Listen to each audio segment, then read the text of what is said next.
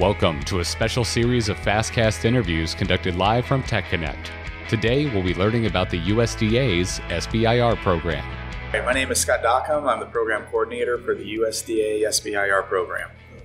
So our SBIR program doesn't really have any funding priorities. We get an annual budget per year based on a set-aside tax from the agency's extramural R&D funding.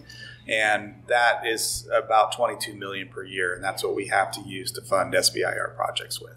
So we're a granting organization, so we do things a little bit different. So we're an investigator-initiated program, so what we're asking folks to do is to come to us with a problem that they've identified, and they have a solution to solve that problem. So they've done their research, they've talked with the community or the end users or the customers and have said, this is a problem that we know you have, and we've got a technology that we think can fix that for you. So they come to us and say, we would like to see if we can get some funding to actually solve that issue.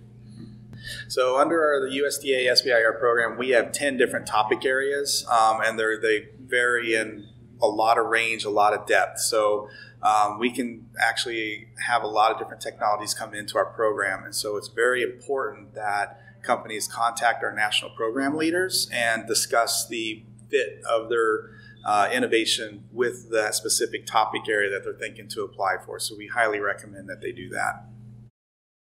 So there's a couple of things. The first thing is we use grants.gov as the means to accept an application. And in order to get through the registration process for grants.gov, it can take up to 4 to 6 weeks. So if you're going to think about submitting an application to us, you want to make sure you do that. Second thing is you need to make sure you know how to conduct your research and who your customers were going to be. So as you're developing your application, we're going to ask you for that market opportunity, and we want you to tell us who that market will be. And you also need to strengthen your proposal and encourage letters of support to come along with your proposal from end users, customers, investors, things like that, so we can validate that you really have a market for this technology if it is proven out over the duration of the program. The last thing I would say is that a lot of our companies that submit a proposal to us, they tend to not include intellectual property information within the application itself.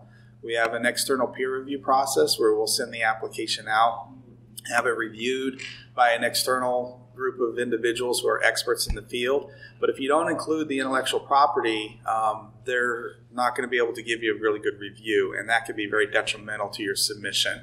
The USDA is not there to take your intellectual property. We're there to protect it, and all of our peer reviewers sign confidential agreements in order to participate in the peer review process. So your information is protected, but you want to make sure that that's presented well within your application. One tip is don't wait till the last minute to submit an application. And as I mentioned earlier, get that registration stuff done early and in advance. The main purpose is you actually get to sit down with people. You get to network with individuals that are probably doing work maybe in the same area, but mostly importantly is that you can actually talk to the program managers that run these SBIR programs.